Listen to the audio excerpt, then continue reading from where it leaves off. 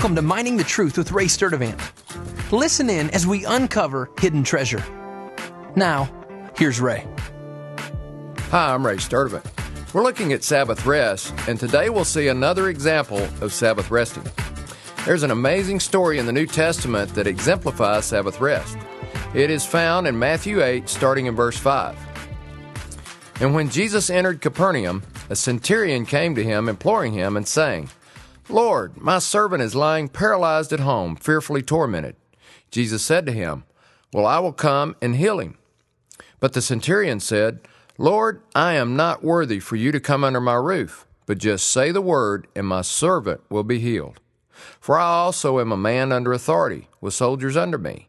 And I say to this one, 'Go,' and he goes, and to another one, 'Come,' and he comes, and to my slave, 'Do this,' and he does it."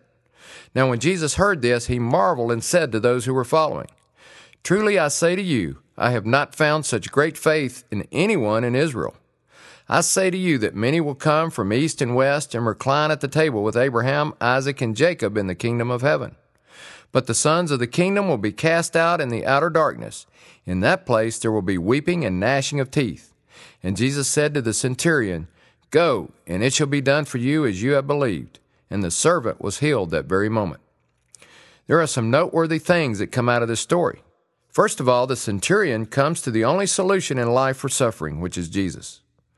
But he comes on behalf of his servant, which reveals the loving condition of his heart. The fact that he loved his servant enough to seek out healing from Jesus for him shows that he had the love of God in his heart. He also approached Jesus from a position of grace and humility.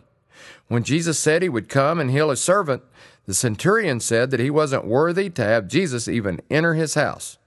It showed that he knew who Jesus was, and he was humbly bowing before his king.